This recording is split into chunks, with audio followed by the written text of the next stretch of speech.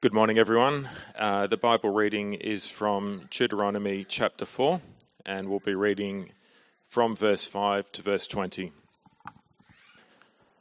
See, I have taught you decrees and laws, as the Lord my God commanded me, so that you may follow them in the land you are entering, to take possession of it. Observe them carefully, for this will show your wisdom and understanding to the nations, who will hear about all these decrees and say, surely this great nation is a wise and understanding people. What other nation is so great as to have their gods near them, the way the Lord our God is near us whenever we pray to him? And what other nation is so great as to have such righteous decrees and laws as this body of laws I am setting before you today? Only be careful and watch yourselves closely, so that you do not forget the things your eyes have seen, or let them fade from your heart as long as you live. Teach them to your children, and to their children after them. Remember the day you stood before the Lord your God at Horeb, when he said to me, assemble the people before me to hear my words, so that they may learn to revere me as long as they live in the land, and may teach them to their children. You came near and stood at the foot of the mountain, while it blazed with fire to the very heavens, with black clouds and deep darkness. Then the Lord spoke to you out of the fire. You heard the sound of words, but saw no form. There was only a voice. He declared to you his covenant, the 10 Commandments, which he commanded you to follow, and then wrote them on 2 stone tablets. And the Lord directed me at that time to teach you the decrees and laws you are to follow in the land that you are crossing the Jordan to possess. You saw no form of any kind the day the Lord spoke to you at Horeb out of the fire. Therefore, watch yourselves very carefully, so that you do not become corrupt and make for yourselves an idol, an image of any shape, whether formed like a man or a woman, or like any animal on earth, or any bird that flies in the air, or like any creature that moves along the ground, or any fish in the waters below. And when you look up to the sky and see the sun, the moon, and the stars, all the heavenly array, do not be enticed into bowing down to them and worshipping things that the Lord your God has apportioned to all the nations under heaven. But as for you, the Lord took you and brought you out of the iron-smelting furnace, out of Egypt, to be the people of his inheritance, as you now are. Probably heard that there are apparently 4 different learning styles. So there's auditory learners apparently who get a lot from listening, and then there's reading, writing learning styles who get a lot from reading and writing, obviously. There's kinesthetic learners who learn from doing, and there's visual learners who learn by seeing. I wonder if you have an inkling of what kind of learner you are. Curious to see, actually. If you think maybe you're an auditory learner, raise your hand. Okay. I should have included a whole heap more diagrams today, obviously. I think I saw about 10. What about reading, writing kind of learners? Raise your hand. Okay, a fair few more. Kinesthetic learners learn by doing. All right. Excellent. They're smashing a piñata of idols this afternoon. You guys probably should go along to that kind of thing. Visual learners. Okay, so less on the kind of auditory reading, writing style and more on the other. Now, I remember doing a quiz to figure out what my learning style was when I was at Bible college, and I discovered for myself that I scored 0 in auditory, 0 in reading and writing, and my preference was equally split between visual and kinesthetic learning. And so for me personally, when I ask someone for directions, If they kind of draw me a map or they kind of walk me through the directions, I'm happy, I love it. If they just start speaking the directions, I kind of nod politely, glaze over, and look up Google Maps afterwards. I much prefer visual. I much prefer kinesthetic kind of learning, which was a bit of a worry to me when I learnt this at Bible college, because everything that we were doing was reading, writing, auditory kind of things. And also it kind of niggled at me because I knew that a big part of my role into the future would be to read and to understand the Bible and then to speak what it says like I'm going to be doing right now. That's auditory reading, writing kind of things. Christians can't escape reading, writing, auditory kind of things because they're really central to how God makes himself known. They're really central to how he's chosen to reveal himself. Now, sometimes I've got to admit, I wish the Bible had diagrams in it, kind of God-revealed diagrams. It has metaphors, it has word pictures, and it has lots of practical implications for what we are to do in our lives, things that are to be lived out. But there's no denying that overwhelmingly God's word is auditory. It's reading, writing. The way that God's chosen to reveal himself in this world in depth is in his actions in the world and in speaking out what those actions mean, written down for us in these books that we're holding, the Bible. Why? Why does God make himself known like this? For me, a picture speaks 1,000 words. For me, actions speak louder than words. And yet, while those things are true in their own way, when it comes to relating to someone, when it comes to really knowing someone, words are critical, aren't they? It'd be pretty hard to imagine how you could maintain a marriage where every time you tried to communicate with your partner, they just sort of jotted you down a little picture. It just doesn't work. You'd never get to know them. Words are critical when it comes to relating to someone. And actions speak loudly. Actions speak powerfully. But again, unless actions are accompanied by words, well, they can easily be misunderstood. They can be missed altogether.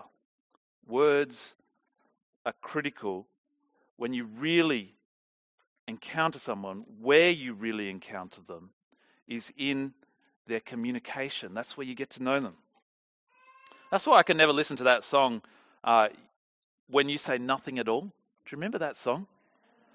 It always sort of makes me smile. You say it best when you say nothing at all. Really? Does he mean that?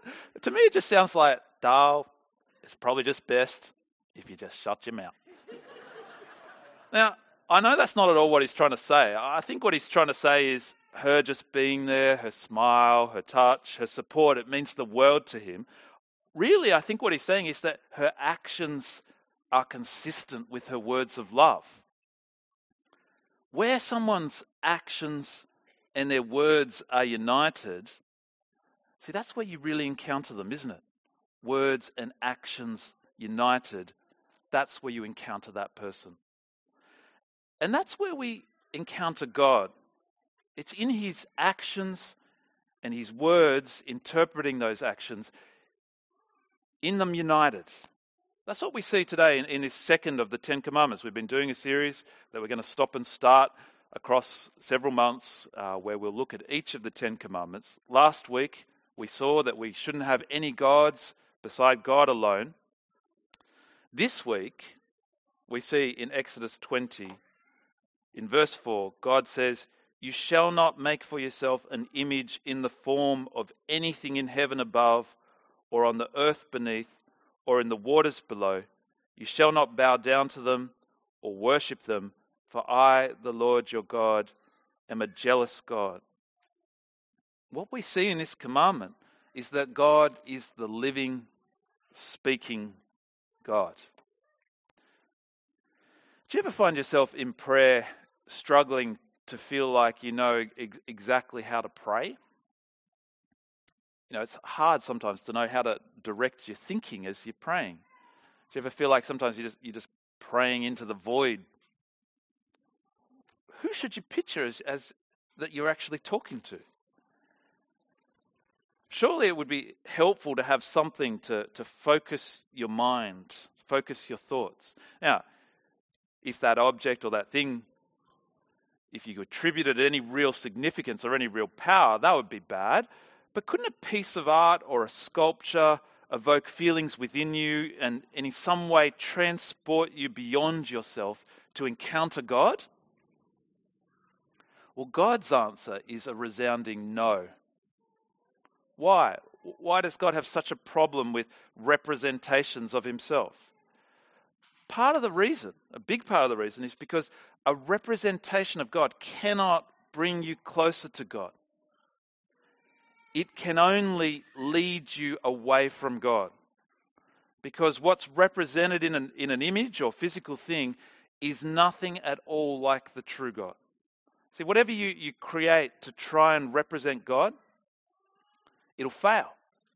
God simply, it cannot be encountered that way. We'll come back to this. We'll see why in a minute. But I think it's worth just noticing that for most of us, this commandment it seems pretty distant. It's not really part of our everyday life experience these days. We look around our world, you just don't see too many images of God, too many representations of God out there, in our culture at least, do you? We meet in a gym. There's not too much religious iconography going on in here. If there's stained windows, there's sort of handprints. There's nothing decorative or anything like that. But in their world, 3,000 years ago, over 3,000 years ago, it was so different. I mean, their world was more like India. There were images of gods everywhere. It was completely unheard of back then to talk about there being just one God. And it was completely bizarre in that world to have no representation of your God. Now, I thought we'd briefly chat to Wim. Wim, do you want to come up? Wim's one of our linked mission partners in Cambodia, so quite a different place to us. A place where Wim's actually lived for such a long time that I think it's almost like home for Wim. He's there with Micah, his wife, and Esther and Tobias, as most of you know. Wim serves the church over there by translating key kind of useful resources for the church into Khmer, which is critical for the health of the church. Now, Wim's actually over here because he's had surgery, but we're putting him to work asking him these questions. Anyway, that was 2 weeks ago. Wim, start with how you're feeling. How's the recovery going? Yeah, so it was a hernia operation on both sides, and I'm recovering well. They sent me home the same day, so that's a good sign. I think that freaked out Hazel and Micah quite a bit.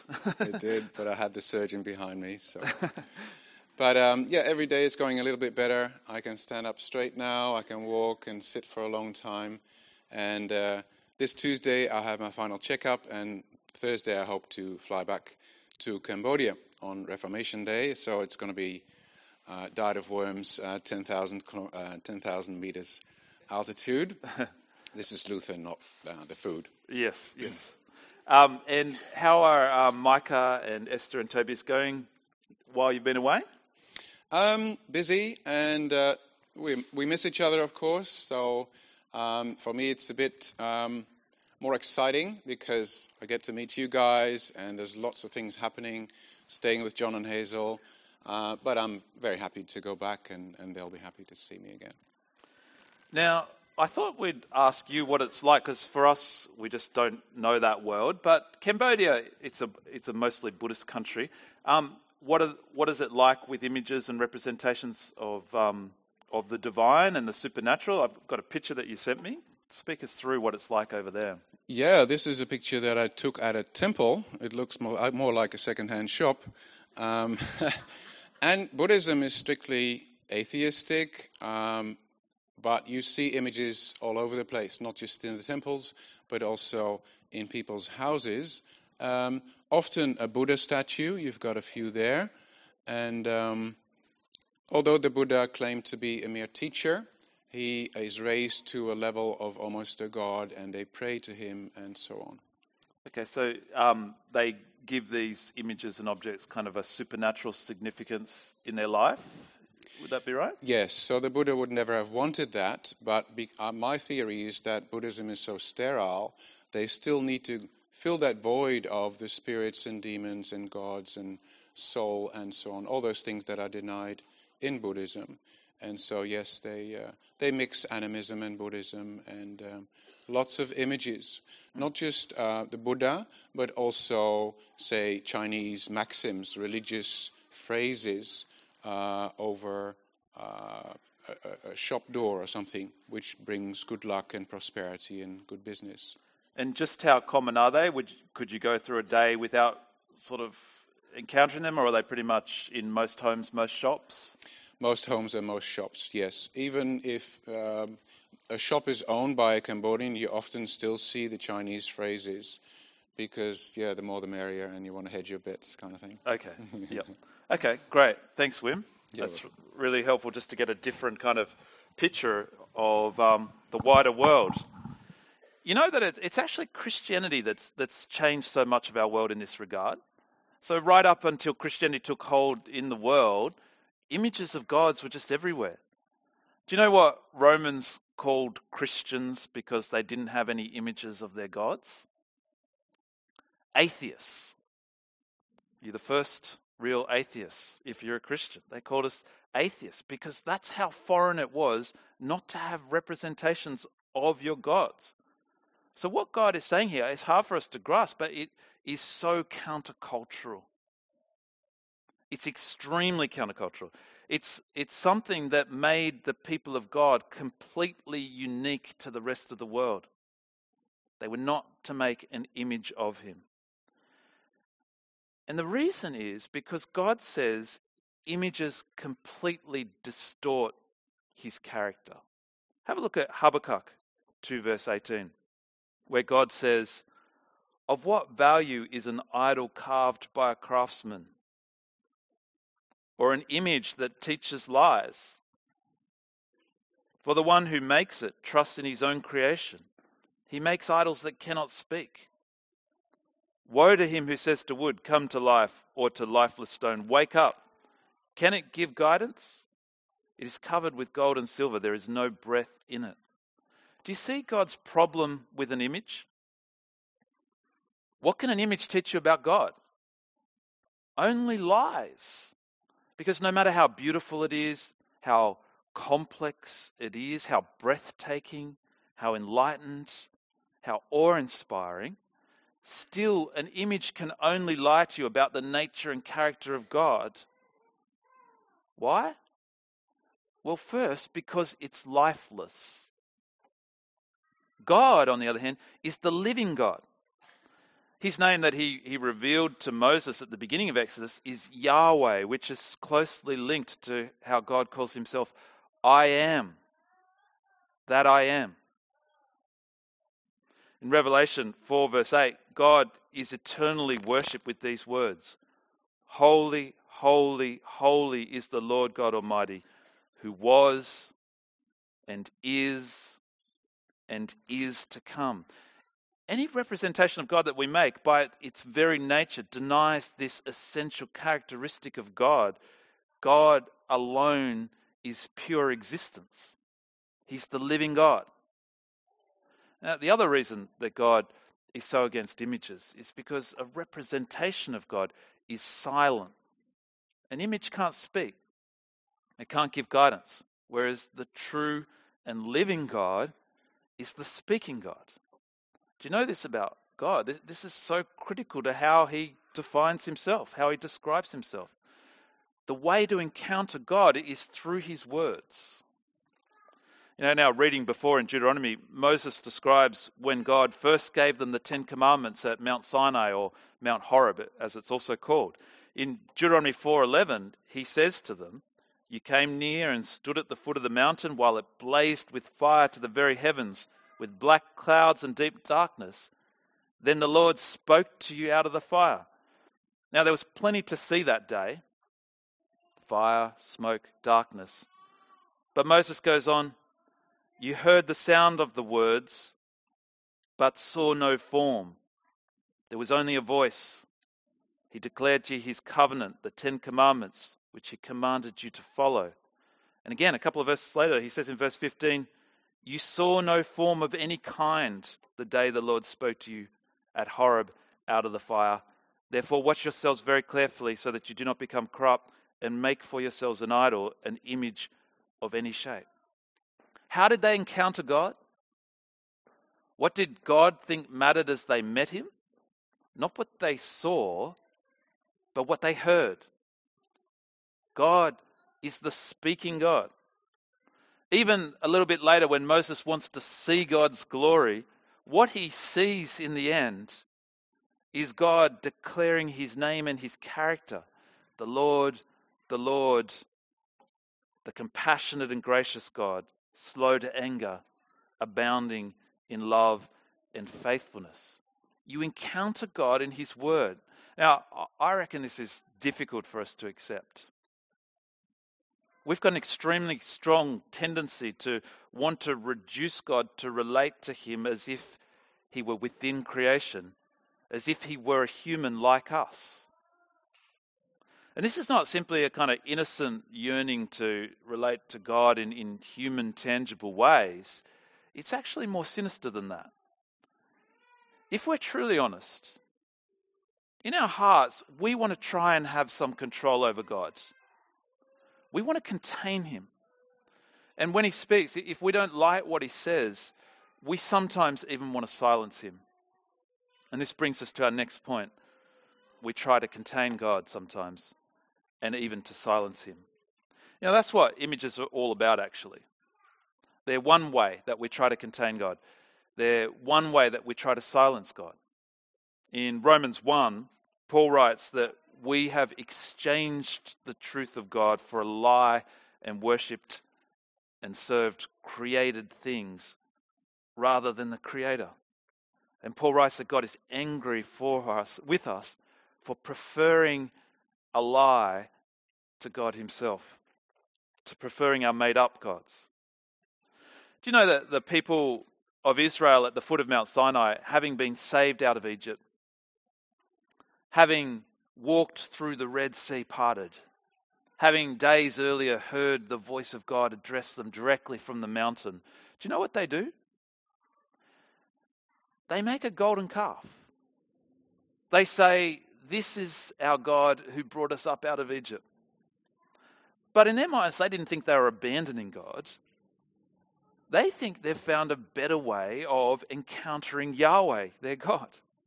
God was too much for them, too terrifying. That's why they wanted Moses to mediate on their behalf with God. And God says that was a good thing. But while Moses was doing that, while he was up on the mountain speaking with God on their behalf, they came up with an even better plan. They created an image to mediate God to them. Something tangible, something familiar, something they could contain.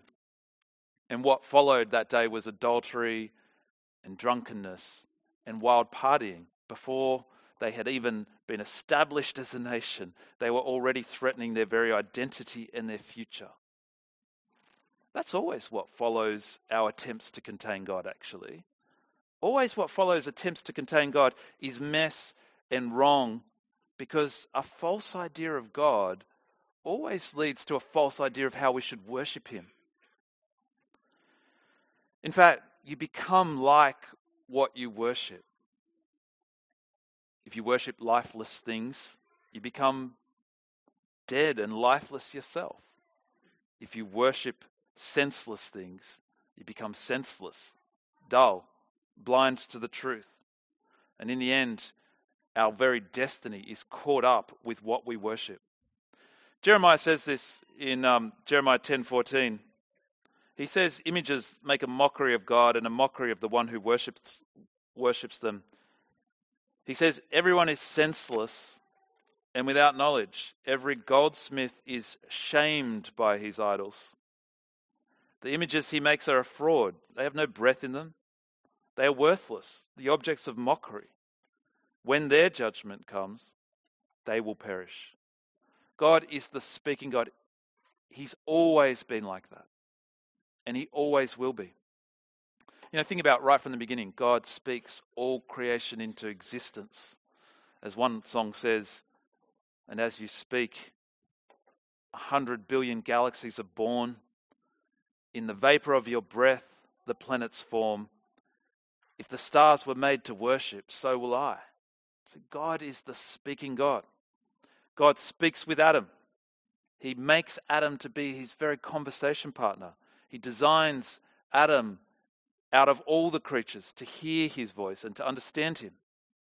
God speaks to Moses. He reveals his name, his character. God speaks to the people at Sinai. He shows them who he is, what he loves. God speaks via the prophets, calling his people back time and time again. And God has spoken in Jesus, who is called the very word of God himself. This is the ultimate way God speaks. Hebrews 1 verse 1 says, in the past, God spoke to our ancestors through the prophets at many times and in various ways. But in these last days, he's spoken to us by his Son. And then the writer says in verse 3, the Son is the radiance of God's glory and the exact representation of his being, sustaining all things by his powerful word. See that? Jesus is the one true, exact representation of God. He is the one true image of God. Not in how he looks as a man, but in his actions and his words. He is himself God, the Son, making God known. So God is the speaking God. It's who he is, and it's who he still is. He still speaks today. And this brings us to our final point. Jesus changes our hearts so that we long to hear God speak. A little bit later in Hebrews 3 verse 7, the writer quotes Psalm 95 and he says that the Holy Spirit is still speaking today. He writes, so as the Holy Spirit says, see that? The Holy Spirit is still speaking through Scripture, through this ancient psalm. So as the Holy Spirit says, today if you hear his voice, do not harden your hearts as you did in the rebellion. Jesus, he softens our hearts so that we want to hear God's voice, so that we want to hear him speak. The Holy Spirit opens our eyes so that we see that it's Jesus who is the exact representation of God, that he is the true way that we encounter God. Now, I don't think that we're particularly at risk as a people of making images of God as a way of trying to encounter him. I don't reckon that's our struggle. Not too many of us would be like those in Cambodia. Not too many of us are going to have images at home that we attribute some kind of supernatural power to. Religions still do this, of course, today. And even some Christians and churches still do this today. They have religious images that aren't at all appropriate. But I don't think it's our danger. I think it's one of the blessings of meeting in a gym like this. We're just probably less likely to try and encounter God through objects or even rituals. And I think even if we were in the Sistine Chapel, we looked up and saw Michelangelo's The Creation of Adam with God reaching out. I don't think that we'd be inclined to think and to fall into the trap of thinking that a representation of God like that could help us encounter God. That's an amazing work of art. But does it represent God? Does it take you closer to God? I don't think that we're likely to think that way. That could help focus our mind on God in a way that's helpful. Am I really to think of God as an old, incredibly white man? We know God's not encountered through images. He's encountered through his word. But there are other ways that we try to contain God. There are other ways of trying to encounter God while not really wanting to hear him speak. Like the surfer who says, out there in the waves, that's as close to God as I'll ever get. That's as close to God as I'll ever want to be.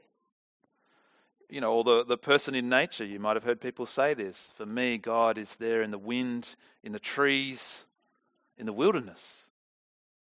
Or the person who wants to encounter God through crystals, or objects or experiences like yoga, meditation.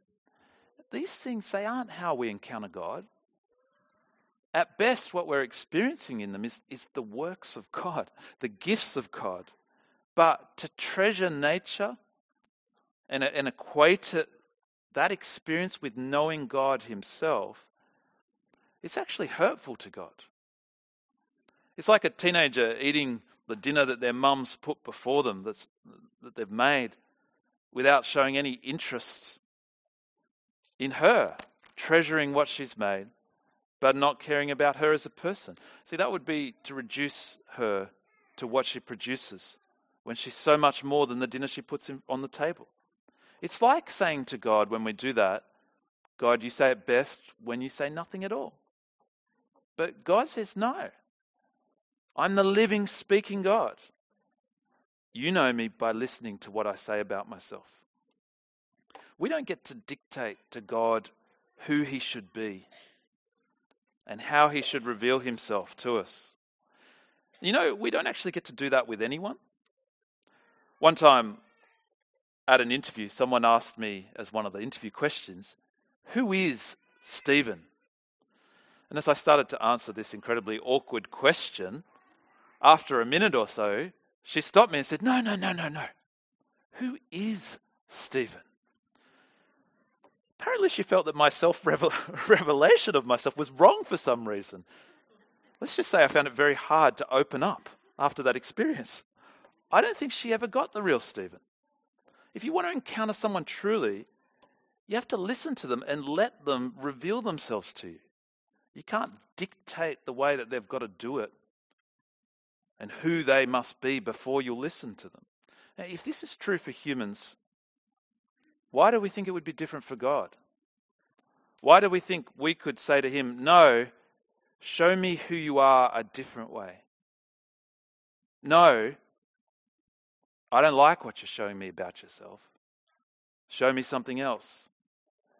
It's not true that you can come to God however you want, however you please, and find him whatever path you want to take. That's not even true for people, let alone for the living, speaking God. But are we vulnerable of this? Us here? Are we vulnerable of trying to reduce and contain God? Well, I think we are. We are if we stop listening to God, if we stop listening to God's word. You know, more and more it's common to have churches where the Bible's not read, never read out, and where Scripture's not even preached, where instead of engaging with God's word, that the sermon is a bit more like a pep talk, where you hear someone's own personal reflections on how to do life well, rather than hearing the voice of God. We're not immune to this, though. Do you ever feel like there are some weeks here where you just wish we could skip to the next chapter in what we're working through? Maybe you felt like this in the series in 1 Corinthians that we just finished. Some of those weeks were so confronting, so countercultural. I mean, if we're honest, aren't we just tempted to want to cut those bits from God? I went to a church when I was on holidays where they told us to turn to the person next to us and to say to them, "You're wonderful." Is that the kind of church that we want to be? Is that what we want to hear? Because we're wonderfully made. We heard that with Alwyn's dedication. And we're made for wonderful things. But when the living, true God speaks, he says we've fallen far short of who we were made to be. And God tells us that our rejection of him, it's not wonderful. We might not like what God says to us.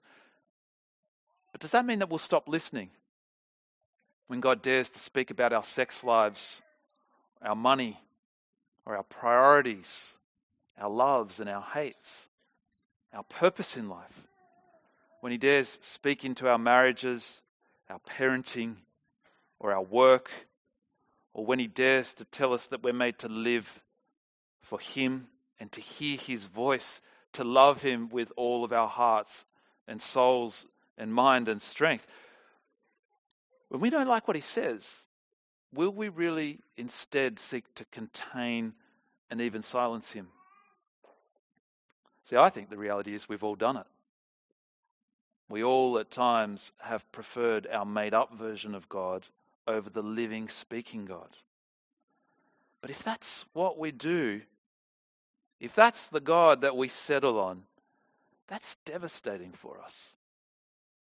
Because God is far, far more beautiful in who he really is than in who we think he should be. You know, there are lots of things about God that don't fit with our modern way of thinking. But you know what? God has always been like that. There's never ever been a time in the history of the world when the true God just blended in. God has never fit with the way that most people in the world think. He's always been countercultural, just like when he says, "You shall not make any images of me." He's always been infinitely more holy and more righteous than the world around us, while at the very same time being infinitely more loving and compassionate. I think it's a real temptation for us to bring God into line with what we know to be true from our culture or what we think we know. But to do that, we would have to close our ears to who God reveals himself to be in Scripture. We might not carve a literal image, but we too are at risk of bowing down to something of our own creation, a false representation of God. One of you were telling me a couple of months ago that in your own journey towards God as an adult, when you moved to Adelaide, you found yourself questioning and questioning God. And even though you heard God give answer after answer to your questions, still you wouldn't trust him. You wouldn't listen to him. Until you came eventually to a point where you realized that what was stopping you wasn't your questions. Not at all. You said what was stopping you was your pride. You didn't want to hear God. You didn't want God to be right and you to be wrong. I thought that was an incredibly right observation, because isn't that actually the story of every one of us in some shape or form? Don't we all have to decide which God we'd prefer? A God of our making who fits nicely into our world, but who'll let us down, who makes a mockery of the true God and a mockery of ourselves, who's a burden to us, who can't defend us, who can't guide us, who can't save us, and who in the end will be swept away and us with it? Or are we going to choose for ourselves the true living God who speaks, whose words and actions are united, who through Jesus tells us exactly what he's like, who through Jesus calls out our rebellion and yet nonetheless dies for our rebellion and our rejection of him, a God who holds justice and compassion and brings them perfectly together so that we can know him truly, be forgiven by him, and live with him loved forever. Got to choose. Which God? The real one or a God of our own making? God, he speaks to us still. He still says to us, today, if you hear my voice, don't harden your heart. Let me pray for us. Father, you are the God who sees our hearts, who knows our hearts. Lord, you know that without you they are hard. Lord, you know that we do not naturally want to hear your voice, that we are uncomfortable with what you say to us. You are too holy for us, too compassionate. And yet, Lord, we thank you so much that in Jesus you have softened our hearts. By your Holy Spirit, you have opened our ears to hear you, to know you, to see that you are far more beautiful and wonderful than any God that we could invent. Lord, help us as your people not to try and close our ears when you speak to us. Lord, help us to turn away from that. to keep turning away from that and to keep listening to you, the true God, the living, speaking God. We pray this in Jesus' name. Amen.